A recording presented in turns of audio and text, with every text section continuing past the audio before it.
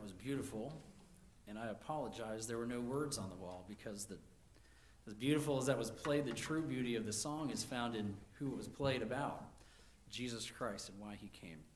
So take your Bibles this morning, if you would, and turn to 2 Corinthians chapter 9. And while we're turning, we'll go ahead and dismiss the children. If you're in 4 years old to 4th grade, you can head on out the back for a special service in our lunchroom, and they have a lesson prepared. Now, pray for our young children as they head out that today's lesson is on the crucifixion of Jesus Christ. And so a wonderful, wonderful opportunity for the gospel to be ministered to their young hearts. And so let's definitely be in prayer for them as they hear that message this morning. 2 Corinthians chapter 9 is not necessarily a Christmas passage, but my desire this morning is to get you in the mood for Christmas. Now, I am a Scrooge, so I don't know if I'm the right person for that job, but hopefully you'll understand where I'm going with that. I find myself before Thanksgiving telling Miss Anderson, who's here, to turn off the Christmas music in the office. It's not time. Play some Thanksgiving music. And there's no Pandora station for Thanksgiving music. We've tried, and it just isn't there. So anyway, I don't know what you do to get in the Christmas spirit, whether it's music or decorations or anything like that. I struggle to get into the Christmas spirit. When I was a kid, grew up in Colorado, I always wanted snow for Christmas. Just something more Christmassy about Christmas if there's snow. Out here, it's not going to happen. So I also like a real tree. If we're going to have Christmas, let's make it, let's really enjoy it by, killing a tree and putting it in our house, enjoying the smells. And so this year we put up a fake tree, and I was really struggling getting in the Christmas spirit until I realized it was 3 parts, and you pull it out of a box, and to put it back is going to be so easy. And there were already lights on it, and the Christmas spirit just came back to me. It was a beautiful thing. Then I looked over at my son Ethan, and he was celebrating Christmas. His face is swollen up like a red Christmas ornament, and he got into something on our property, and is having quite an allergic reaction. In fact, they are on their way to the doctor right now. So if you think about it, pray for Ethan. Didn't mean to take the Christmas spirit out of you, but pray for Ethan that they'll figure out what it is. All right, so as we approach Christmas, we come out of Thanksgiving, and it's interesting how the world does it. We celebrate Thanksgiving, and then before we can finish choking on the turkey, we got to be in line to buy stuff, for Black Friday. And of course, with COVID, it kind of spread that out a little bit, so maybe not so much this year. But how do we generate and maintain the Christmas spirit? And should we have the Christmas spirit? Well, this morning I want us to look at this passage of Scripture and see how Thanksgiving naturally should overflow into a Christmas spirit. And my desire for me and my family, for our church, is that we would have this kind of Christmas spirit throughout the holiday season. This passage here in 2 Corinthians 9 does not explicitly talk about Christmas, but it does imply what I would like to call the Christmas spirit. So if you look with me, starting in verse 6 of 2 Corinthians 9, it says this, "But this I say, he which soweth sparingly shall reap also sparingly, and he which soweth bountifully shall reap also bountifully. And every man according as he purposeth in his heart, so let him give, not grudgingly or of necessity, for God loveth a cheerful giver. And God is able to make all grace abound toward you, that ye, always having all sufficiency in all things, may abound to every good work. As it is written, he that dispersed abroad, he hath given to the poor. His righteousness remaineth forever. Now he that ministereth seed to the sower, both ministereth bread for your food, and multiply your seed sown, and increase the fruits of your righteousness, being enriched in everything to all bountifulness, which causeth through us thanksgiving to God. For the administration of this service not only supplieth the want of the saints, but it is abundant also by many thanksgivings unto God. Whilst by the experiment of this ministration they glorify God for your professed subjection unto the gospel of Christ, and for your liberal distribution unto them, and unto all men, and by their prayer for you, which long after you for the exceeding grace of God in you. Thanks be unto God for his unspeakable gift. For us to properly understand this passage and what it's speaking of, we need to know the context. And so the context is this: the church in Jerusalem was struggling. If you remember, as you read through Acts, the church in Jerusalem grew by thousands at a time. One day, 3,000, another day, 5,000. So the church in Jerusalem was growing, and they found they had need to minister to the wives and to the fatherless. And so they had deacons come alongside so others could spend their time, the apostles could spend their time in the Word and in prayer. And yet, as this church continued, and it had great need. In fact, it was a very poor church. There are a number of reasons why the church in Jerusalem was very poor. First of all, it was filled with pilgrims who came and went.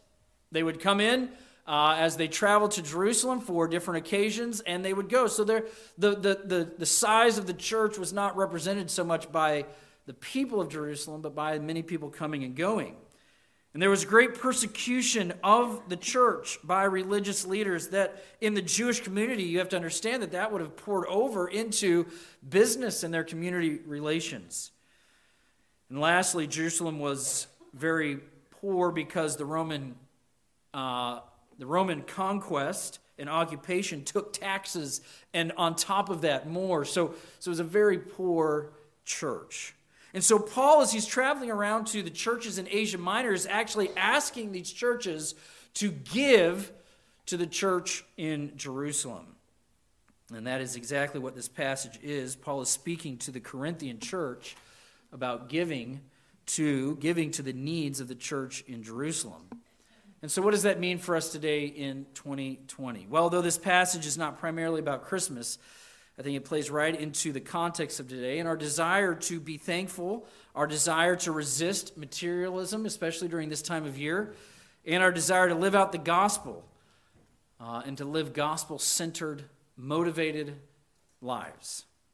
So the gospel of Jesus Christ produces thanksgiving in believers that translates into generous living in our communities. And I want us to see that in this passage, that the gospel of Jesus Christ, as it comes and lives within us and dwells within us, it produces thanksgiving. And that thanksgiving is not just horizontal. It translates into a vertical relationship to our community. And we live generous lives as we allow the gospel to permeate our lives. And so let's look at this, the foundation. What is the foundation for generous living? What is the foundation for generous living? We would think the foundation for generous living is that we have much. I mean, can you be generous if you don't hardly have anything? And the truth is, generous living does start with what we have, but really it starts with who we have. Notice here in 2 Corinthians 9:6, and this is how I would like to define the Christmas spirit today, is in verses 6 and 7. Look at verse 6. It says, "But this I say, he which soweth sparingly shall reap also sparingly, and he which soweth bountifully shall reap also bountifully." The idea here is sowing bountifully. This is speaking of a generosity of a lifestyle. Sowing, obviously spreading seed that will take root and grow up. And it's the idea that you disperse or you cast out from you in liberality, in generosity. And so it's speaking financially, that the passage is speaking primarily about a financial gift from one church to another. But I believe that it follows that purposeful generosity can be anything of value given to meet the needs of another. Obviously, money and finances is definitely a way to show generosity. Being in the ministry and being at this church, I and my family have benefited so much from the congregation. You have been very generous to us. Throughout my entire life, God has allowed me to go without need. But I think it speaks more than just finances. Oftentimes, those who have much give away much without it costing them anything. In fact, I think it was Warren Buffett who has given more than probably all of us will ever see together in our life. He said he never gave away anything that made him have need of anything. Even though he has given so much, it never cost him really anything. This generosity goes beyond finances, though. It could be time. It can be words. It can be forgiveness. Obviously, acts of kindness. You can be generous in heartfelt, kind, and uplifting speech. You can be generous with your family, with your possessions, with your home, etc. Think about it. What do you protect most as your own? At the end of the day, what is it that you cherish most? Your family, your children, your spouse, your quiet time. You can be generous with whatever you cherish. And so, as we read in Scripture that he says, he which sows sparingly reaps also sparingly. He that sows bountifully reaps bountifully. During the Christmas season, as Christians, we should be willing to sow bountifully with seeds of generosity, those things that are most precious to us. It's not easy, though. There are certain things that I feel like I need to protect as mine. And yet, as Christians, we're given a foundation for generosity that should cause us to hold the things of this earth lightly.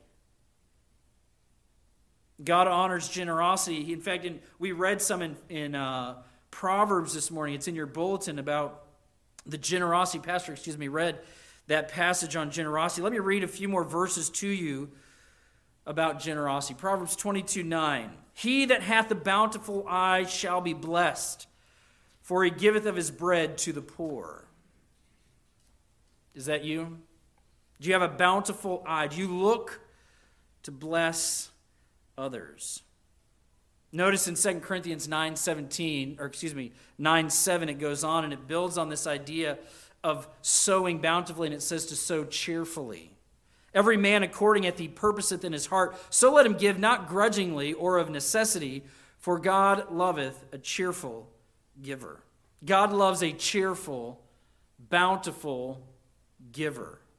As believers in God, we should pay attention to verses of Scripture that say, this is what God loves. We recognize that there is a general love that God has for all men, and we see that every morning as the sun rises, as it rains and nourishes the earth. There's a general grace, a common grace that God in his love distributes to all men. And then there's a saving grace that God demonstrates to all those who will believe in Jesus Christ. But on top of that, more than that in believers, there are things that God loves from his children. And so we should take to heart those passages of Scripture. And God, it says, loves a cheerful giver. Not grudgingly or out of necessity. Not because we have to or because our tax liability is just too high. The idea that I would rather you have this than the government is not what it's talking about when it's talking about being a generous and cheerful giver. I mean, if I could be honest, I would keep this, but it is more advantageous for me to give it away. So it might as well give it to you. This is not speaking of the person who loves to give. By the way, we don't discount that, and there is a big movement out there to take that away from churches. I'd encourage you to resist that. Your businesses. But when God is speaking, he says he loves a cheerful giver, a person who is motivated to give what is precious to them for the benefit of those who have need. This kind of generous living rejoices in giving away those things. It doesn't just say bountiful and cheerful. I want you to notice that it says purposeful. There's purposeful giving in this passage. At the beginning of the verse 7, it says, every man according as he purposeth in his heart. What does it mean to be purposed in your heart? It means that there's no set amount. Right? It means that the Lord, as the Lord has blessed you and as in your relationship to God, as you have opportunity, purpose in your heart to give what you believe is right and appropriate. It also describes having thought or direction to your giving. I know last year around this time, a picture went out on Facebook showing how much of the dollar actually went to the charitable organization. And as I was researching that again, it said this is not totally accurate. So as I started to read, it was things like the CEO doesn't drive a Rolls Royce, he drives a Prius. Oh, okay, that's good. All right. So it was things like that. But the question is, when you give, a person who is giving to satisfy their conscience or to ease their conscience doesn't care where it goes. But a person who is purposefully giving looks for the need and gives to meet a specific need. We just finished a food drive here at school, and we raised or brought in more food by far than we have ever done in a school year. And so we called Helping Hand, and we said, listen, we do this every year. Typically, we send over some of our student government, and they help you pack your shelves and organize the food, and they bring over a donation from our school as well. And they said, well, we can't have you do that. We can't have you do that because of COVID. So you can bring it and unload it, but you can't really help us in the store area. We said, we understand that. We're happy to help in any way that we can. She said, well, we're just so excited that you're bringing this to us. A lot of schools haven't been able to run their fundraisers, and so come and drop it off. We got there, and there was more food in that building than I have seen in 12 years. They had packed food into their offices, and you had to walk around their desks to set stuff. It was so full, which is it's a wonderful thing, and we're excited to donate. But it's interesting here as we give, as you have opportunity to give with purpose to those who have need. Not just to those who talk about helping others. Have purpose in your giving. It's interesting, as you think about a purposeful, cheerful, bountiful giving, God says, as you purpose in your heart. He doesn't say, and if you follow teachings from other religions, they say you have to give 2.5% of everything that you own to people in your community. You have to give this or that. The Bible talks about a tithe in the Old Testament. The word tithe is the word 10%, right? And it's a great place to start. But think about this. God is not giving you a specific amount. He's saying, as you have been blessed and as you purpose in your heart. Now, remember, there were some people who gave for the wrong reason in the book of Acts. A married couple named Ananias and Sapphira. And it's so interesting to me what happens in this story. Here, Ananias and Sapphira are at the beginning of the church. The New Testament church has just started and it's growing, and they're seeing people donating, and they're excited about it. We want to be a part of that. I mean, look, they're getting recognized in front of the whole church. And so they give, and God kills them. What? What? What happened here? And it's very interesting. As Peter speaks to them, there is a recognition that their giving was not, he says, you didn't have to give any of that. But when you gave it for the wrong reasons, and you lied about it to God. Listen to this verse from Acts 5:4. While it remained, was it not thine own? It's talking about a piece of property. When it was yours, when you had it, it was yours. And after it was sold, was it not in thine own power? You didn't have to give any of this. Why hast thou conceived this thing in thine heart? Thou hast not lied unto men, but unto God. And what he's saying here is, look, God was not requiring anything out of your hand, but you gave with the wrong spirit. And you gave for the wrong purposes. So as we give, we need to recognize that God loves a cheerful giver, a bountiful giver, but he loves a person who gives with purpose. Giving with purpose. The generosity that God loves is purposeful, bountiful, cheerful. This is how I would describe the true Christmas spirit. By the way, it is not natural for all people. I do believe some people in the church are gifted with a spiritual gift of generosity. And I've seen it so often. And it's such a blessing to see people who just can't give enough. Then there's people like me. Stingy creatures. You know, I grew up in a large home, and if you didn't take it, it was taken by somebody else. And so some of us operate off the principle, get all you can all you get, and then sit on the can. That was not in the Bible. Our parents used to buy soda. I think I drank more soda than water growing up. And in our house, there was 11 of us, and we all lived off of soda.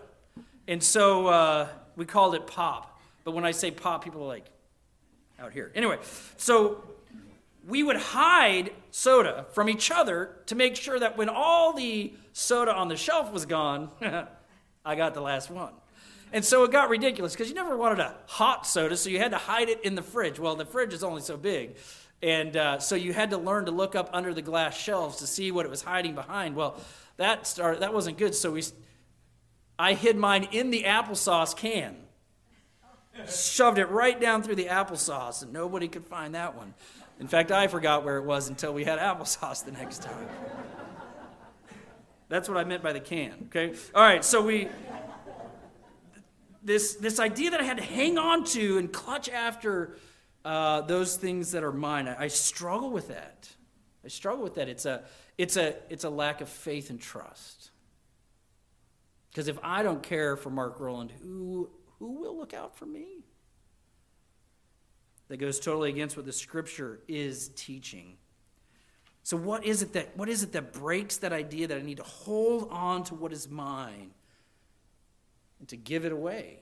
Look at verse 15. We're going to jump to the end of the passage here. This is the motivation.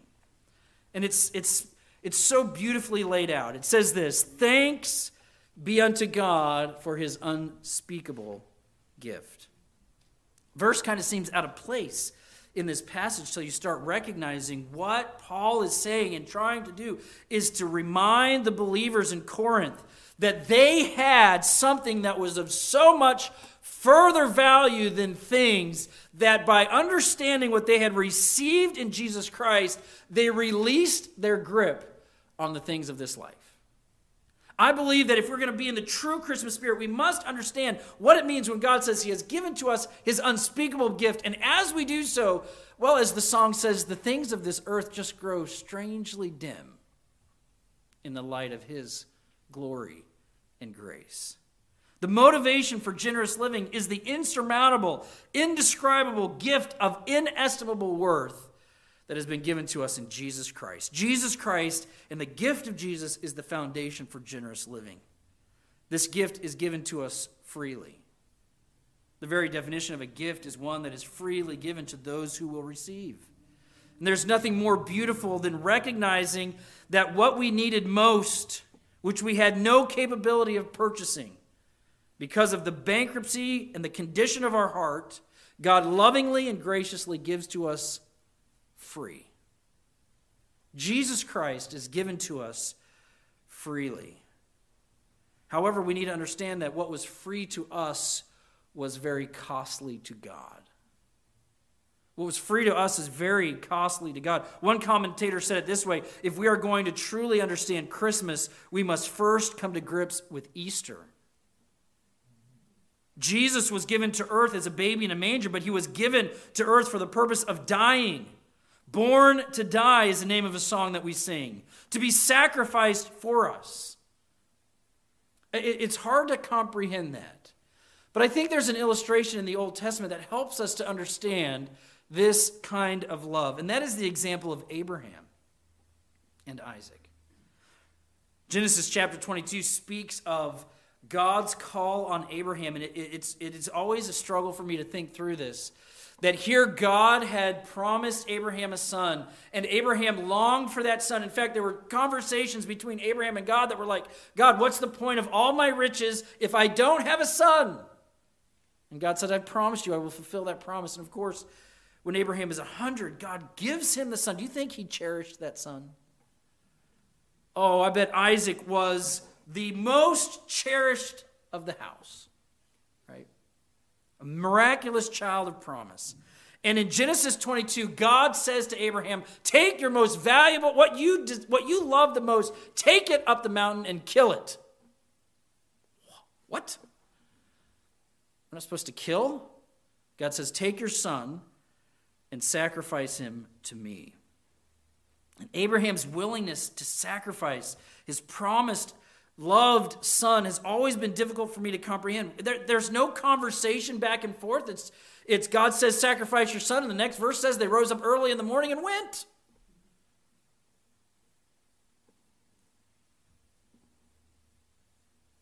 It seems to me like Abraham was too willing to march Isaac up the mountain and kill his own son without hesitation. However, Abraham's love for God held nothing back. And that is a picture of God's love for mankind. It held nothing back. It gave to us the most loved. It says that God so loved the world that he gave his only begotten Son. He gave what was most precious. 1 John 4:9, we read it in the bulletin. In this was manifested the love of God toward us, because that God sent his only begotten Son into the world that we might live through him.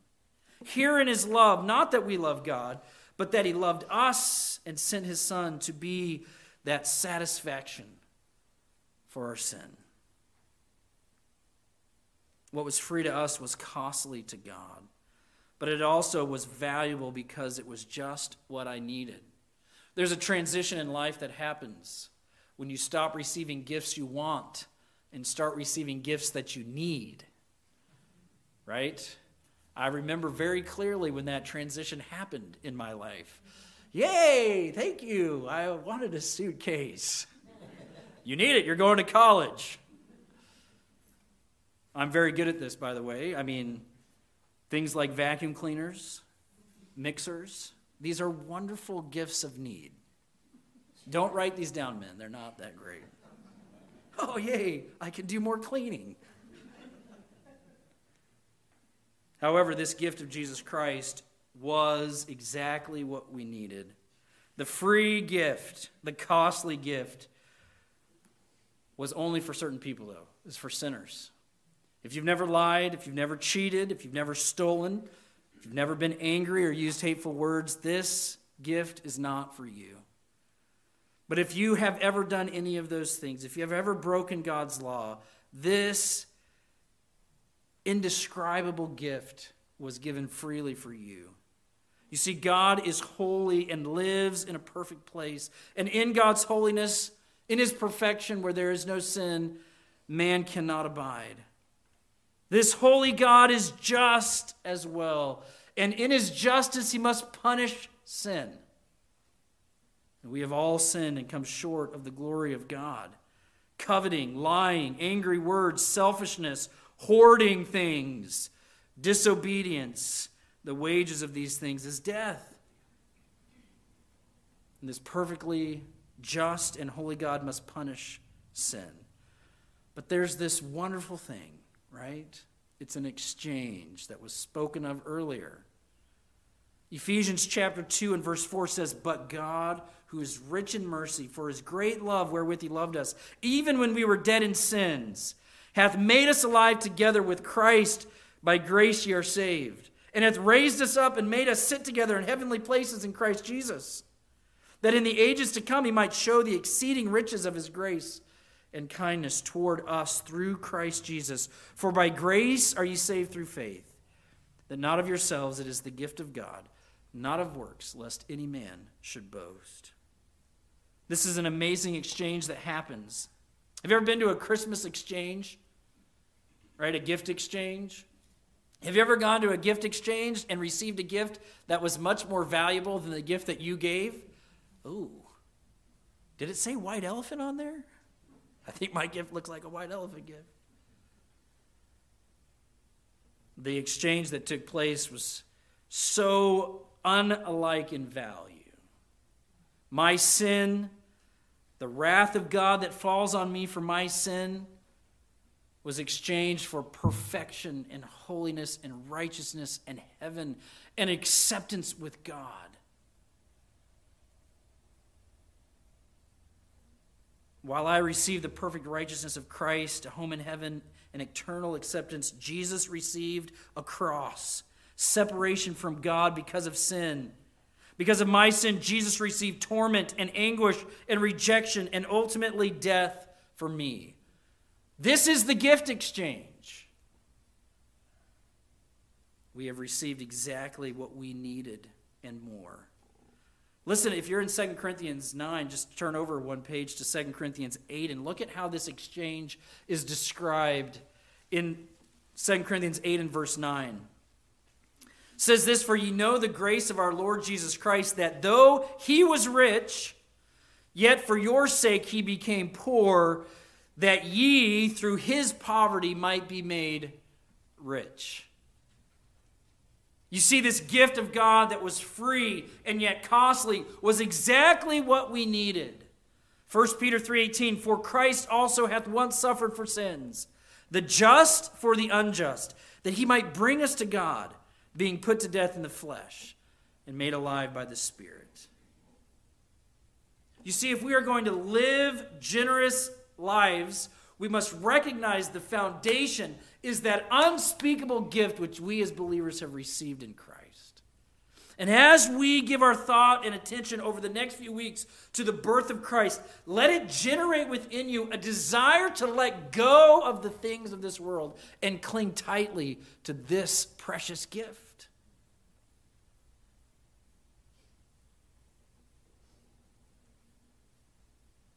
Look at how, in this chapter, how the demonstration of their faith, the demonstration of their recognition of this unspeakable gift is not just mental, it's not just theological, it actually translates into daily necessities.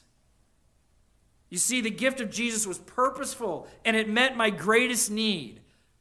Generous living is purposeful. The gift of Jesus was bountiful. It brings me to God, and it gives me an incorruptible inheritance in heaven. Generous living is bountiful.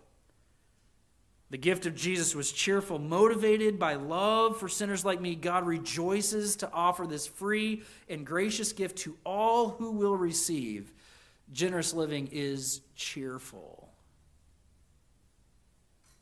And because of this gift, the source of our generosity will never, should never, and will never run out. Look at this.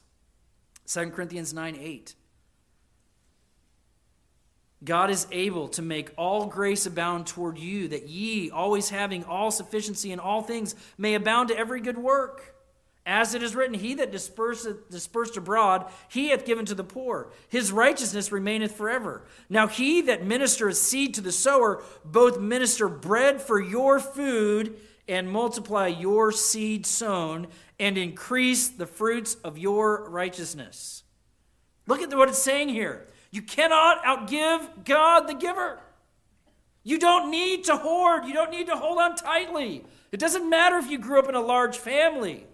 God will take care of you. Do you see that in this passage? God is able to give you out of the storehouses of his grace all that you need so that you will not go without. His provision is both material and spiritual and eternal. Listen to these verses that speak of the character and nature of our God. Proverbs 3:9, honor the Lord with thy substance, with the firstfruits of all thine increase. So shall thy barns be filled with plenty, and thy presses shall burst out with new wine. Proverbs 11:24, we already read, there is that scattereth and yet increaseth, and there is that withholdeth more than is meet, but it tendeth to poverty. The liberal soul shall be made fat, and he that watereth shall be watered also himself. Proverbs 28:27, he that giveth unto the poor shall not lack, but he that hideth his eyes shall have many a curse. God is speaking to the children of Israel who are withholding, like God was some kind of selfish God that wanted to take away from Israel. And he says this, bring ye all the tithes into the storehouses, that there may be meat in my house, and prove me now herewith, saith the Lord of hosts, if I will not open up to you the windows of heaven and pour you out a blessing, that there shall not be room to receive it. Luke 6:38, Jesus is speaking. He says, give and it shall be given unto you. Good measure, pressed down, shaken together, and running over shall men give into your bosom. For with the same measure that ye meet, with all it shall be measured to you again. These are principles of Scripture. These teach us of the character and nature of our God, who gave to us Jesus Christ, who says, I am able to make all grace abound to you so that you will not go without. Now, obviously, we are not preaching a health and wealth gospel where we go out and test God. Okay, God, I'm going to put $10 on the offering plate, and I expect 100 on my desk by Monday morning. And if you do that, we'll just go up from there. It's interesting how quickly the heart of man takes the goodness of God and twists it. Even when God says, look, if you're generous, I'll be generous to you. Now I know how I'm going to get my new whatever. By the way, these verses are exploited all throughout our country by what we call health and wealth pastors, who are trying to manipulate their congregation to give by forcing God to give us material goods. Notice at the end of this passage where Paul is asking the Corinthian church, give your material goods to the church at Jerusalem. He ends it by saying, thanks be unto God who gave us this unspeakable gift of Jesus Christ. But let me just remind you that as we read these verses, if you give of your goods, you're not going to sit at your house starving, having to eat some salvation. Right? I mean, I know I have Jesus, the unspeakable gift, but my kids are hungry. That won't happen. It says in this passage, he that gives, he will not only give you seed. If you spread your seed out, God will not only give you seed, but he'll cause that seed to grow into bread. He will provide for your needs. However, God's glory is the end game, right? God's glory is the purpose for generous living. Look what he says here in this passage of Scripture. Start reading in verse 11. It says, being enriched in everything to all bountifulness, which causeth through us thanksgiving to God. For the administration of this service not only supplieth the want of the saints, but is abundant also by many thanksgivings unto God. While by the experiment of this ministration they glorify God for your professed subjection unto the gospel of Christ. Look what he's saying here. He's saying, look, your purposeful, bountiful, and cheerful giving is causing thanksgiving to God, not only in the people receiving it, but in us, the apostles, and also you. Also to you who are giving are resounding with this thanksgiving. This honors God. But not only that, it's a demonstration of a living gospel. You see, the Jerusalem church was skeptical of Gentile churches. I mean, Corinth, when you talk about a Corinthian, you're talking about somebody who lives according to shameful lusts. And so as the church in Jerusalem heard of the church in Corinth, they probably thought, whatever. How can they be saved? How can they understand the gospel? And yet Paul is saying that the demonstration of generosity was motivated by this unspeakable gift, was proof of saving faith. This tangible sacrifice of the Corinthian church made the Jerusalem church understand the genuineness of the confession of the gospel. And it is not an illogical leap to say that we as believers should live generous lives as the outflow of the generosity of God to us in salvation, and in fact becomes proof of salvation. By the way, that's why we say it's purposeful giving. Simple generosity does not show forth the glory of God, but purposeful, bountiful, cheerful generosity, because of having received the unspeakable gift, is testament to the salvation of Jesus Christ. I hope that this season, the work of the gospel of Jesus Christ in your heart will be demonstrated in this kind of generosity, and that God will gain glory by our demonstration of loving gratitude and thanksgiving for this unspeakable gift. But let me encourage you this morning, if you do not know Jesus Christ as Savior, will you recognize today that this free gift, which cost God that which was most special and precious to him, is offered to you if you will exchange your sin for Christ? If you will repent and recognize that you have violated God's holiness and God's justice demands your death, and yet you see the love of God demonstrated in this baby that came, Jesus, who grew up and died on a cross, will you not receive that? Or would you turn away this unspeakable gift of inestimable worth. It would be a shame to leave today having rejected, once again, the gift of Jesus Christ. Let's go to him in prayer this morning.